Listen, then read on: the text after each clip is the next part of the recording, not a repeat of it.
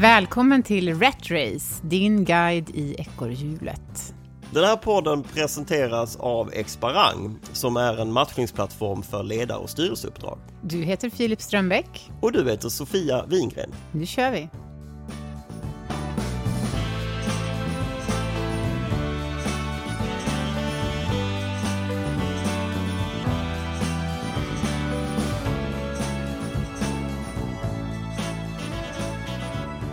Hej Sofia! Hej Filip! Nu sitter vi här igen. Ja, det är fint. Jag är laddad. Ja, det är jag också. Ja. Hur har du haft det? Höll jag på att säga, det brukar vi inte prata om överhuvudtaget. Jag sitter med ett plåster under ögat. Ja, är det du tänker på? Ja, du har tagit bort Ja, du skulle se den andra. Idag ska vi prata om... vad ska vi prata om? Alltså bolagsslaktare. Richard Gere. Ja, Richard Gere. Vi ska snacka med Richard Gere, ja. Nej, men vi är lite intresserade av, tycker jag. Överhuvudtaget är väl man alltid intresserad av den här private equity-svängen. Alla investerare och allt kapital som det pratas om. Mm. Alla rundor som folk går som har olika typer av bolag och så. Jag tycker det har väl aldrig varit så aktuellt. Nej, men det är nästan utdaterat med private equity, kunde jag säga, på grund av alla de här rundorna och nya bolagen som växer fram, och VC, Venture Capital och änglar och Ja, det känns och nästan, seed. private equity är nästan gammal industri nu för tiden. Ja, det kanske det är. När jag jobbade på bank i mitten på 2000-talet, då kom jag första gången kontakt med private equity. Ja, hette det private equity då? Ja, det hette private equity. De här fonderna, det fanns ju några stycken. EQT växte sig jättestort, Nordic Capital växte sig jättestort. Så det hade de gjort kanske innan, men det var då jag började få upp ögon för. Men då hade jag en ganska fördomsfull bild, tror jag, av vad det var för några. Att det var någon som köpte ett bolag som gick lite halvbra och likt cancersvulster plockade bort allt det här ohälsosamma och liksom lite nästan radikalt bara rensade, behöll en Vad menar kärna. de plockade bort det som inte gick så bra då, eller? Ja, precis. Ja. Ja. Och sen förädlade och höjde värdet på resten, och sen några år senare sålde till flera gånger pengarna då till någon annan. Men det där har nog... Det var väl en ganska riktig bild? Jag vet inte. Eller? Jag vet inte. Nej. Men däremot så har jag alltid undrat över det här med, och vi får mycket frågor om det, om människorna i de här bolagen. Åker de ut i samband med att en private equity-ägare kommer in? Hur utvärderar man dem? Och lite så. Just det, för man gör ju en DD, en så kallad due diligence, gör man ju på bolagets alla räkenskaper och framtidsutsikter och så. Och det vore ju konstigt, kan jag tycka, om man inte också gjorde en DD på talangen och humankapitalet. Ja, precis. Ja, men det vet vi inte riktigt om Nej. man gör. Men vi ska ringa en bekant som är delägare på en private equity-firma som heter IK Investment Partners. Alireza Ettemad. Vi ringer och snackar med honom. Ja. Vi säger hej till Alireza. Hej! Hej! Hej! Hur är läget? Jo tack, det är bra. Det är bra.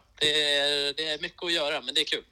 Ja, vad härligt. Du har tidigare berättat att du lever i en säsongsbetonad miljö med en jättepuckel nu innan sommaren. För alla bankerna och alla vill ha allt på plats.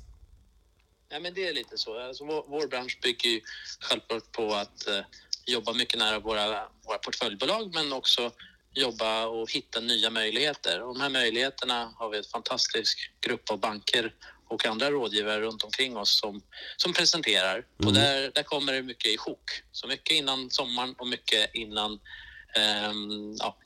jul och årsslutet. Just det.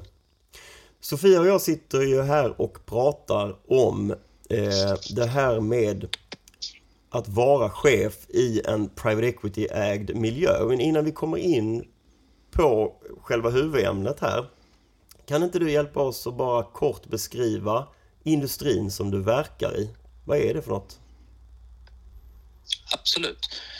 Private equity är en industri där man har förmånen att förvalta kapital från stora kapitalstarka institutioner där vi sedan investerar det in i privata bolag.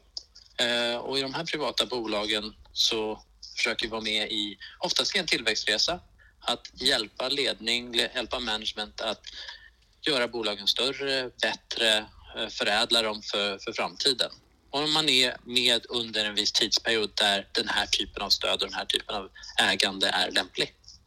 Just det, för när du säger man är med under en viss period, då är det någon sorts fondstruktur man lägger de här innehaven i som löper under en viss tid då, typ.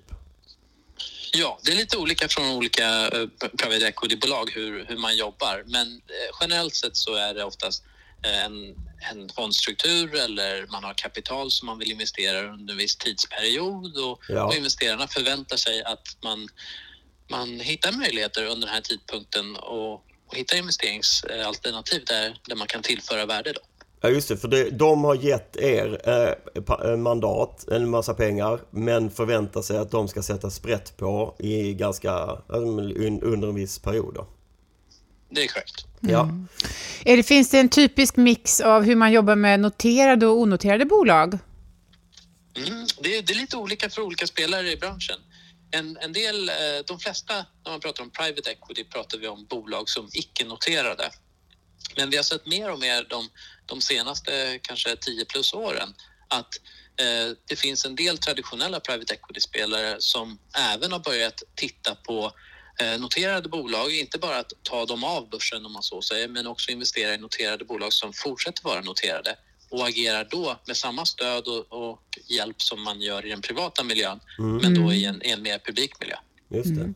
Vad heter det på svenska, private equity? Ja, det är en bra fråga.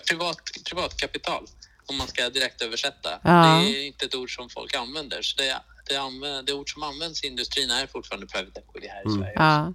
Och vad säger du om ordet riskkapital då? Är det något gammalt förlegat eller? Ja, alltså riskkapital, det finns mycket olika typer av riskkapital där ute. Så all kapital egentligen som investeras i någonting tar på något sätt en risk. Ja. Så det är en väldigt generell beskrivning. Sen inom private equity finns det väldigt många olika typer av private equity-investerare och investeringsmöjligheter där det finns en väldigt stor spann av olika typer av risk. Så att ibland är det svårt att just kategorisera enbart private equity-investeringar som riskkapital i det stora kapitalflödet där ute. Och själva private i private equity, vad betyder det egentligen?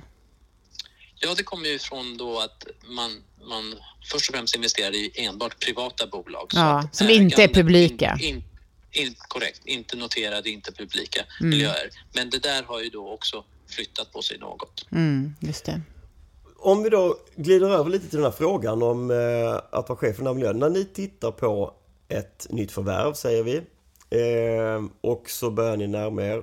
Vad, förutom då att titta på verksamhetens siffror, jag vet inte vad det skulle kunna vara, men omsättning och resultat och industri och produktion och allt sådär. När det kommer till människorna, hur mycket kraft och tid lägger man på att utföra och göra due diligence på liksom människorna, humankapitalet? Däremot skiljer det sig en del mellan olika spelare, men om man tittar på de stora firmorna och man tittar på de långsiktiga investerarna, private equity-investerarna, de spenderar nog väldigt mycket tid och energi på ledningsgrupper. Framförallt blir det på ledningsgrupp för att det är de man har en kontakt med under en förvärvsprocess. Och den här ledningsgruppen behöver man utvärdera, lära känna, få till ett partnerskap med dem. För att i många fall är en verksamhet kan vara bra, men en bra verksamhet blir så mycket bättre med en stark ledning eller en duktig ledning. Och en bra verksamhet med en kanske inte lika samsynkad ledning är någonting som är väldigt svårt att investera in i. Så att vi och de i vår bransch spenderar väldigt mycket tid på att titta på den ledning som finns på plats. Men betyder det att ledningen i bolag som ska bli uppköpt av en private equity-spelare, de är ofta då ganska införstådda med att det pågår?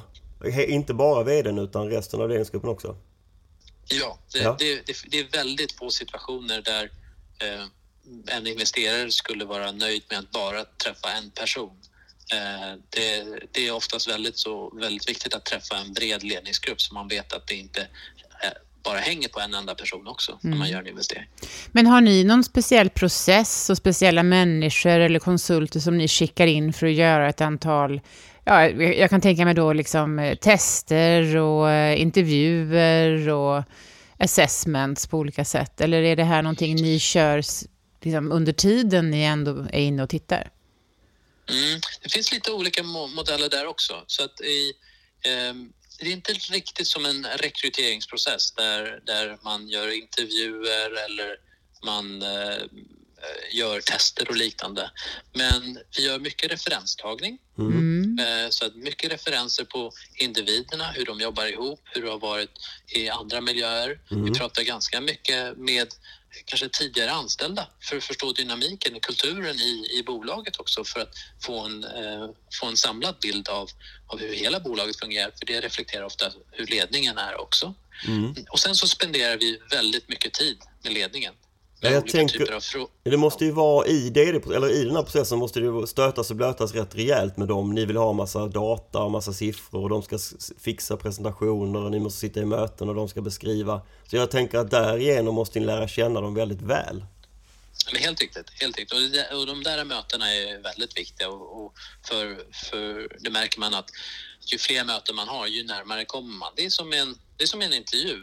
När man går in i rummet så är oftast kandidaten lite nervös, kanske har förberett sig på vissa svar på frågor som de tror kommer komma. Ja. Och så måste man sakta beta av det, sakta göra det här till en miljö där alla känner sig trygga. Ja. Och när man är i sin trygga miljö, då kommer ju ens riktiga sidor fram och då får man en mycket behagligare diskussion och kan faktiskt prata om framtid, kan prata om hur det här partnerskapet ska fungera och höra vad som är viktigt för ledningsgrupper. För det är ju också en viktig process i en förvärvsprocess, är att lyssna på vad är det ledningsgrupperna vill ha ut ur en ny ägare. Det handlar inte bara om att en ny ägare kommer in och tycker att det här bolaget är intressant. Det handlar lika mycket om att ledningsgruppen måste välja vilken typ av ägare de är intresserade av som kommer hjälpa dem att förädla värde framöver. För där har jag en fråga. Jag tänker att det finns ju, man är ju mer eller mindre attraktiv ändå som bolag beroende på vem man är och vad man gör och så vidare och vilket läge man befinner sig i. Och jag tänker att i vissa sammanhang måste maktförhållandet förskjutas lite grann, att ni nästan som möjliga investerare behöver gå in och liksom fjädra upp er och verka bra och verka härliga och verka seriösa och inte bara komma med pengar och kunskap, utan också att ni måste visa att ni är just den partnern de behöver. Hur jobbar ni med det? Ja, men det är riktigt. Alltså det här partnerskapet som du pratar om, så är jätteviktigt. Att man hittar rätt. Och det är verkligen från fall till fall vad behovet är i en verksamhet. Till exempel kan det vara en verksamhet som har en vision av att växa internationellt. Kanske genom tilläggsförvärv, kanske genom att investera i en säljstyrka i ett land långt bort. Och där behöver man säkert en ägare som har den erfarenheten eller har resurser som kan hjälpa till eller har gjort det tidigare med andra bolag. Och där hittar man kanske en match. Men sen kan det vara någon som säger nej, men det enda jag behöver, det är någon som är väldigt, väldigt duktig på att flytta fabriker. Ja, då blir det en helt annan typ av investerare som kanske har gjort det många gånger i sina tidigare resor. Så att man måste hitta det där att det är som ett giftermål, ett temporärt giftermål om man så säger, i alla fall några år. Men man måste hitta att man funkar med varandra. Och det är ju den här datingprocessen som man har då med bankerna som hjälper en att hitta rätt. Och därför går de sällan ut till bara en part. De går ut till ett antal parter för att känna av vem passar bäst här. Jag tänker att ni har väl oftast en idé om vad bolaget ska bli. Utan att veta så ser ni ett bolag med ett visst värde och så tänker ni om man gör de här grejerna så borde det här bolaget kunna ha det här värdet istället. Och så börjar ni prata med bolaget och alla som är i nyckelpersoner. Finns det inte en risk att den här ledningen känner en viss liksom tondövhet från de här nya ägarna och känner att vad fan, vi har hållit på med det här i 15 år och vi vet liksom. Och så har ni en annan agenda. Hur får man dem ombord och engagerade på en ny plan? Jag tror det är en jättebra fråga, och där tror jag är en jag ska säga, nästan lite ett missförstånd. Det är oftast ledningarna. De har ju bäst koll på sin verksamhet, sin marknad, vad de vill göra med bolaget. Och det är de som presenterar, det här är vår vision. Ja. Och vi kan komma in med vår erfarenhet att tycka att det är lite här, hjälpa dem i den här riktningen, fokusera dem, stötta dem. Ja. Men vi vill ju stötta dem i sin vision för att skapa det här ännu större, ännu bättre, ännu starkare bolaget för framtiden. Självklart har vi erfarenhet och input och tankar, men det där är nog om man kallar det en private equity för 30 år sedan var mer i den världen där man trodde att man kom med massa idéer och man skulle vara nästan drivande i bolagen. Så fungerar inte vår industri idag. Det är väldigt sällan vi är extremt drivande i detaljagendor, utan det är ledningen som måste styra. Det är därför det blir så viktigt att göra den här delen på ledningen, känna tryggheten och att det är personer som man vill backa för framtiden. Apropå 30 år sedan då, så vi skojade lite om filmen Pretty Woman tidigare här med Richard Gere som i den här rollen som någon form av riskkapitalist som gick in och köpte bolag, slaktade dem, sparkade alla och sålde bitarna till liksom en massa gamar ute på marknaden. Och att det skapade i alla fall i mitt huvud en bild av vad en riskkapitalist var på den tiden. Och du har säkert sett filmen. Hur mycket är sant? Liksom? Hur mycket är det så att man går in och slaktar och ger alla sparken i ledningen och så? Hur mycket stämmer det med bilden du lever i idag? Jag tror jag skulle säga så att det där är vad vi definierar som en corporate raider. Ja. Och det är en företeelse som finns mycket mer i USA, väldigt ovanlig i Europa. Det är inte traditionell private equity. Private equity är långsiktig investering, bygga och skapa värden, skapa större och bättre bolag. Man går inte in för det kortsiktiga värdearbitraget, vilket en corporate trader tittar på. Corporate traders liknar ju mer det som man ser i den publika marknaden, där det finns spelare som då aktivister, kanske går in... Liksom. Förlåt? Typ en aktivist. Typen aktivister som går in i bolag helt riktigt och hittar värdearbitrage och trycker på med olika påtryckningsmedel för att få ut det där värdearbitraget under en kort period.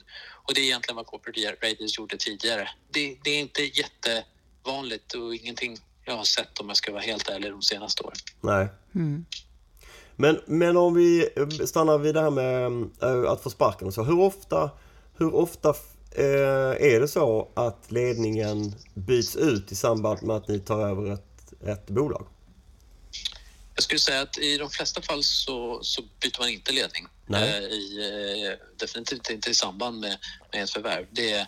Det finns vissa spelare, kanske mer som kommer från den amerikanska sidan och har viss kompetens inom vissa segment, som har egna team, och där kan det redan vara under förvärvsprocessen ett öppet och transparent förfarande att de kommer byta ut ledning eller delar av ledning i samband med förvärv. Det ser vi inte lika mycket bland de europeiska fonderna, där man har en annan tillvägagångssätt och där man fokuserar mycket mer på managements värde i det management som finns där. Ja. Sen kan man säga att i en bolagsresa, när man går från ett hemstartat bolag till att bli ett lite större bolag, till att bli ett mellanstort bolag och till att bli ett stort bolag, så är det olika typer av ledningscharacteristics som man söker hos ledarna i de här bolagen.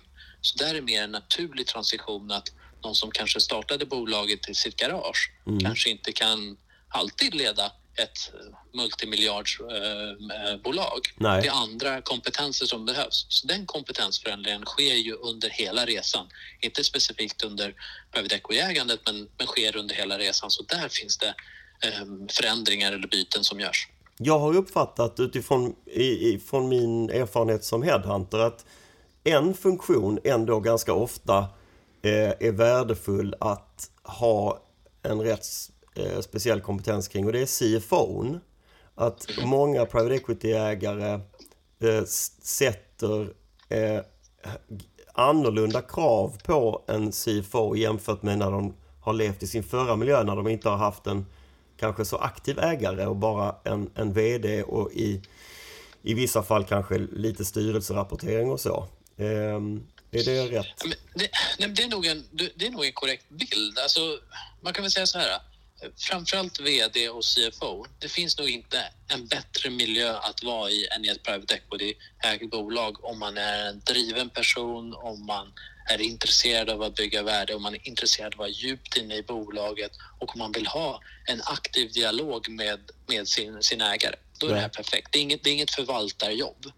Och det är kanske det som också reflekterar in i CFO-rollen. Att det är inte en förvaltande roll att kanske fokusera bara på monitorering och rapportering, utan man är mycket mer aktivt involverad i bolaget som CFO, som oftast blir då den nummer 2 i bolaget. Ja. Så det är en väldigt prestigefylld och intressant roll för en CFO. I många fall ser man i private equity-bolag möjligheter och chansen för något yngre personer att få den typen av roll. Och det är helt underbart att se de här personerna växa i sin roll, växa i sitt ansvar och väldigt kvickt då bli någonting mycket mer i företagsvärlden också. Just det. För när vi är på det här temat, och vi ska snart börja runda av, men det är en fråga som jag vet att många av våra lyssnare undrar lite över, och det är att bli anställd i en sån här struktur då, där det finns något som heter carry, eller att man som ägare så kan man vara med på den här resan. Och då som anställd nyckelperson finns det ibland möjligheter att få den delen av liksom kakan, få vara med på resan. Ja, alltså när du är anställd i ett portföljbolag som ägs av private equity-bolag, då försöker vi självklart se till att alla sitter i samma båt, alla är på väg åt samma håll, och självklart ska man ha incitament som bidrar till det. Det är inte jätteolikt den publika miljön, men en publik miljö har många andra facetter att tänka på. Ja. Här är det också en starkare tillväxtresa. Tänk dig en förvaltarmiljö, oftast en publik miljö, och här tänk dig en tillväxtmiljö. Och om man ser på tillväxtbolag så har de ju en starkare utväxling. Ja. Det är det som man försöker jobba med så mycket som möjligt för att incentivera personer. Det är ju nästa steg att titta på VC-bolag som har en ännu starkare incentiv med en större riskmodell. Ja. Där har du de riktiga riskkapitalisterna eller riskerna. Är det en fördom att ni gärna ser att nyckelpersoner kommer in och säger jag vill investera själv i det här, jag vill slänga in egna pengar i mitt nya jobb? Det är också olika från olika strukturer, men självklart så försöker vi hitta incitamentsprogram, och då måste man också se vilka de är, och en del av dem är så att man behöver investera, absolut. Just det. Men du, hur får man ett sånt jobb som du har? Om vi har lyssnare och sitter och säger, men det här vill jag göra. Varifrån rekryterar ni, och vad är usparna som ni tittar efter? I mitt fall, om vi tittar och jobba inom ett private equity-bolag. Min bakgrund är ju från ingenjör. Jag har jobbat inom investment banking, jag har jobbat inom konsult, jag har varit ansvarig för vissa delar av verksamheter i de delarna, och sen så kom jag till den här sidan då, man som investerar. Och det går att göra. Många som jobbar i den här miljön har antingen varit konsulter innan, har jobbat inom investment banking. En del har varit på man kallar det riktiga bolag och haft affärsutvecklingsroller eller liknande. Många kommer från ekonomibakgrund, men en hel del kommer från ingenjörsbakgrund. I vårt fall har vi 50% kvinnor, och vi har också en stor mångfald i var folk kommer från och vilka skolor de har gått på. Och det kanske inte är helt utvecklat än i hela industrin, men det där är väldigt viktigt, tror jag, för att se till att vi matchar återigen med de här managementteamen som vi träffar.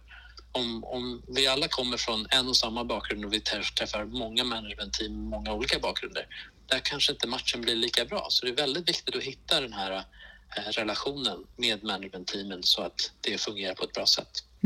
Det är klokt ju. Har du någonting med, Sofia? Nej, jag sitter och suger i mig och tycker att jag tycker du har förklarat väldigt bra, Alireza, både vad ni gör och hur ni tänker, och jag tycker nog inte att vi får fördomen bekräftad.